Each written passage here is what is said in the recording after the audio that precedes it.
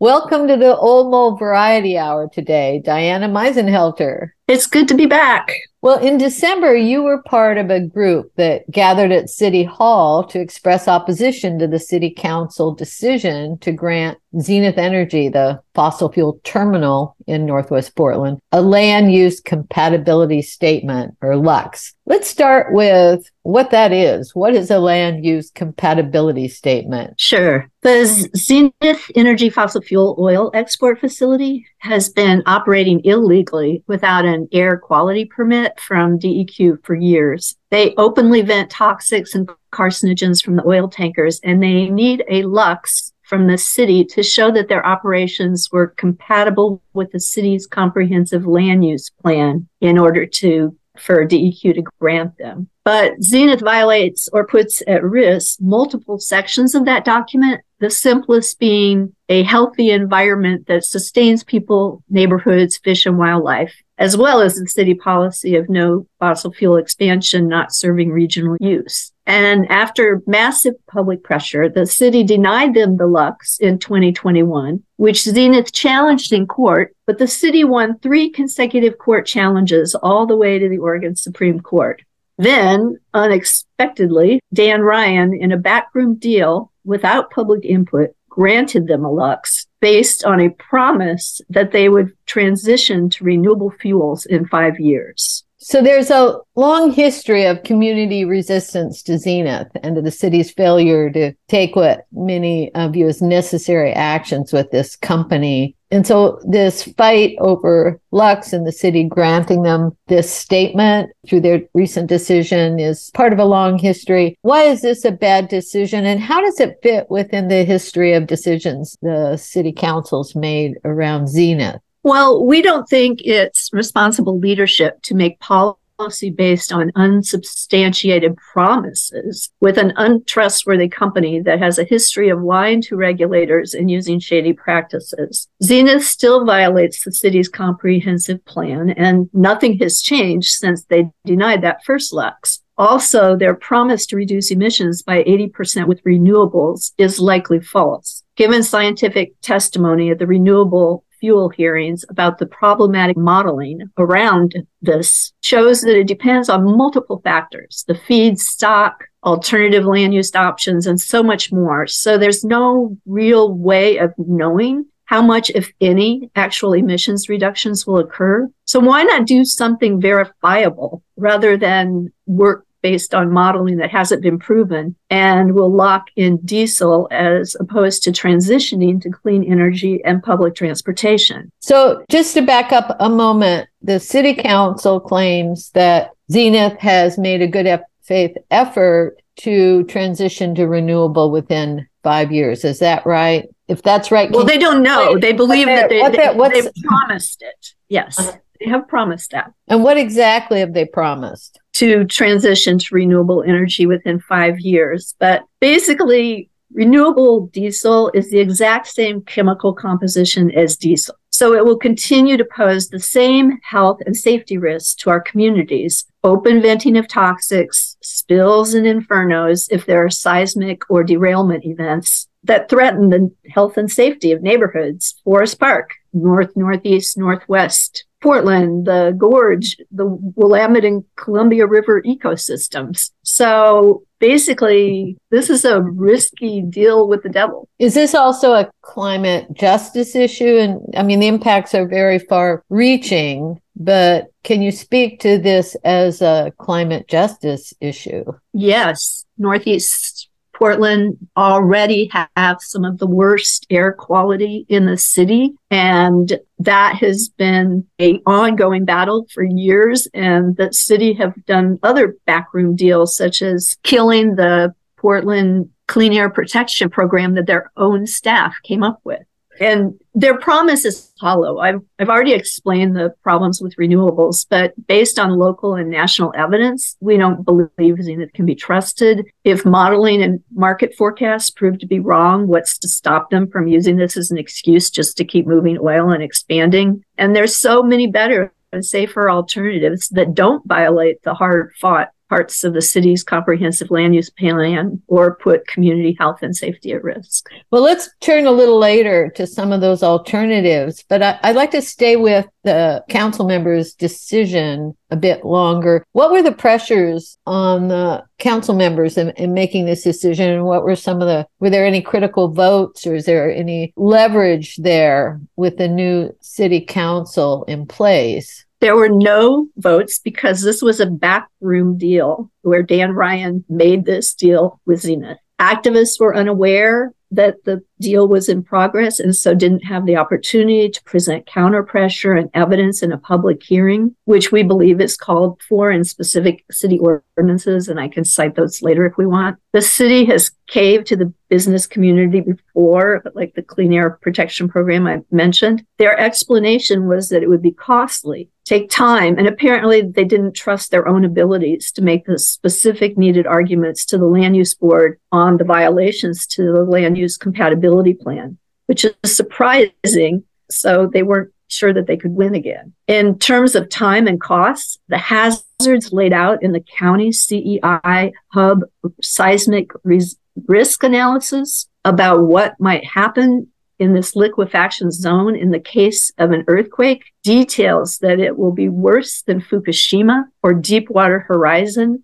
So the costs and time for dealing with it, both financial and destructive, will be unthinkable.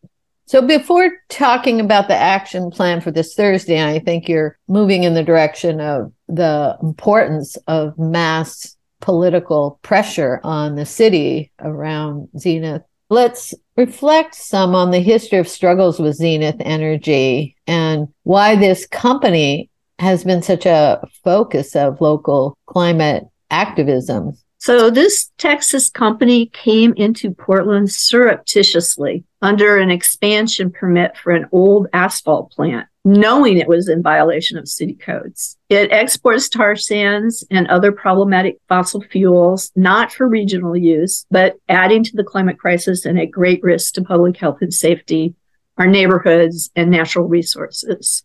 Reports have shown that they have a poor national track record as well. And from the beginning, when we found out about it, there have been massive efforts to try and stop and shut them down because they are in violation of the city's comprehensive land use policies. And there have been some victories over the years. So reflecting back on the mobilization in opposition to Zenith, I actually got to know you and other organizers with the Portland Extinction Rebellion, XR, when XR carried out a direct action at Zenith in 2019. That led to a jury trial where activists successfully used a necessity defense. So in a way, it's a kind of Sisyphus experience of pushing and then retreating with the powerful forces arrayed against this movement, the climate justice movement. What do you conclude from this long fight? And have there been any important victories, or is it just pushing and then being pushed back? Well, as documented in some amazing films, including Necessity, Climate Justice, and The Thin Green Line. Yes. We've learned that when given the facts, the public that might not know anything, like in the trial with the necessity defense, the public knows the right stance. But it takes a mass movement of folks turning out to pressure the city for them to do the right thing. And our organizing in the blast zone communities and the thousands of postcards, petition signatures, calls, and letters led to the first Lux denial. And that was a victory. That was a victory, a huge victory. And the 3 court decisions in favor of the city were all 3 victories. So it's very surprising to us that the city is dropping the ball on this at this critical time. COVID made the organizing difficult for a while, but we believe that now is the time to rebuild that movement and ensure that enough pressure is put on the city and all levels of government so that we can be successful. They are our elected leaders and should be serving our health and public safety interests, not the profits of outside corporations who don't care about our community or their created risks. Do you think this calls for any shift in strategy? So as I understand it, Zenith, like the fossil fuel industry in general, has tried to paint itself as shifting toward the transition to renewables, no longer completely denying the climate emergency, but rather positioning themselves as champions of a rational transition. So does this call for any shift in the movement's narrative or storytelling around this? Well, yes. Zenith, Northwest Natural Gas. I mean, many of these companies are greenwash in every chance they get. And this is one of them. Yes, and this is one of them, exactly. And so we're constantly using our first demand of tell the truth to confront both them and the city about what is really happening and try and push the needle in the other way. But that takes a large movement. And that's why, we continue to organize, and, there's parts of our movement that are working on the legislative and other kinds of strategies. Extinction Rebellion tends to work on direct action strategies, and we all come together to support each other in every way that we can in order to move the needle forward. Well, let's talk about what's happening with the Scrub the Hub Coalition. It has a nice lyrical ring to it. What's that about? And tell us what will actually be happening and what you hope to achieve. So Zenith is part of the Critical Energy Infrastructure, or the CEI hub, on the edge of Northwest Portland, which stores 90% of the state's fuels. And the entire area is in a dangerous liquefaction zone that, in the county report described earlier, is a serious threat to our communities. State legislators and others are working what to do with the risky old storage tanks that are out there. And the Scrub the Hub Coalition would like to see the city rescind the LUCs and develop a comprehensive transition plan to address public health and safety, as well as begin the much needed process of branch pruning, transportation electrification,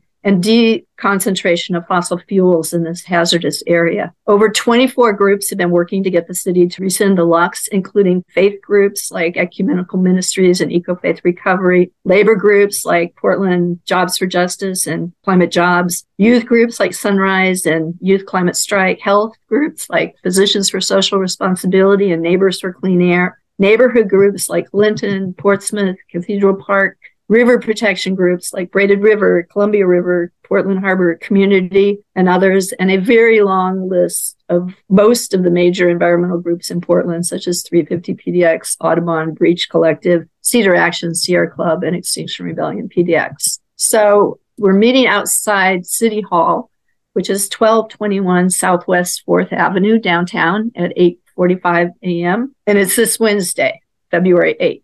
We're going to be testifying before City Council and hope to fill the chambers with supporters. Almost 2 months ago, when local climate activists testified and were leaving a City Council meeting singing "We've Got the Power," Mayor Ted Wheeler responded by yelling, "But I've got the gavel." So his childish taunt inspired this symbolic grab the gavel protest as community members continue demanding that the city stop its dangerous oil trains thundering through our neighborhoods. The mayor and city council seem to miss that they work for us and need to listen to the thousands of the voices that over the years have expressed concern over Zenith's multiple risks to public health, safety, and climate justice. So we're metaphorically grabbing the gavel, and we'll be leaving cardboard models of gavels with messaging on them for the council before pushing for a much needed meeting with Commissioner Rubio. She's been recently assigned to the Bureau of Developmental Services, which oversees Zenith and is also in charge of the city's climate work plan,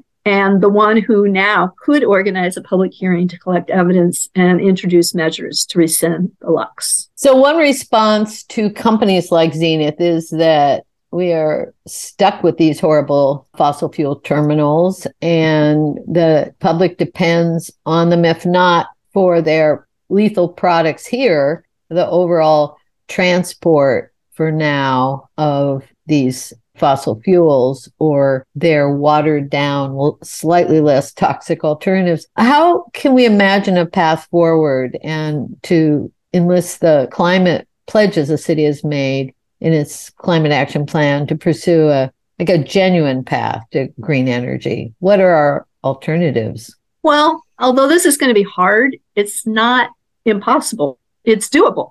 A doctor from Physicians for Social Responsibility has identified, for instance, a leaking methane tank that's owned by Northwest Natural, and that is only used to supply overflow energy needs in the winter to parts of North, Northeast, and Northwest Portland. If PCEF funds, the Portland Clean Energy Fund, were used to help electrify this area or catalyze an immediate push for the 10% community-controlled energy outlined in the Climate Work Plan, then ratepayers could forego the expense of having to replace that old school tank, and we could begin branch pruning and the transition to cleaner and healthier energies. This is just a single example of how that work might begin, and in the transportation sector, it's the same thing. We need to move towards electrification, towards more accessible, affordable, and incentives for public transit, and for not doing the things that increase vehicle miles traveled, but instead pushing for bikes and pedestrians and safety and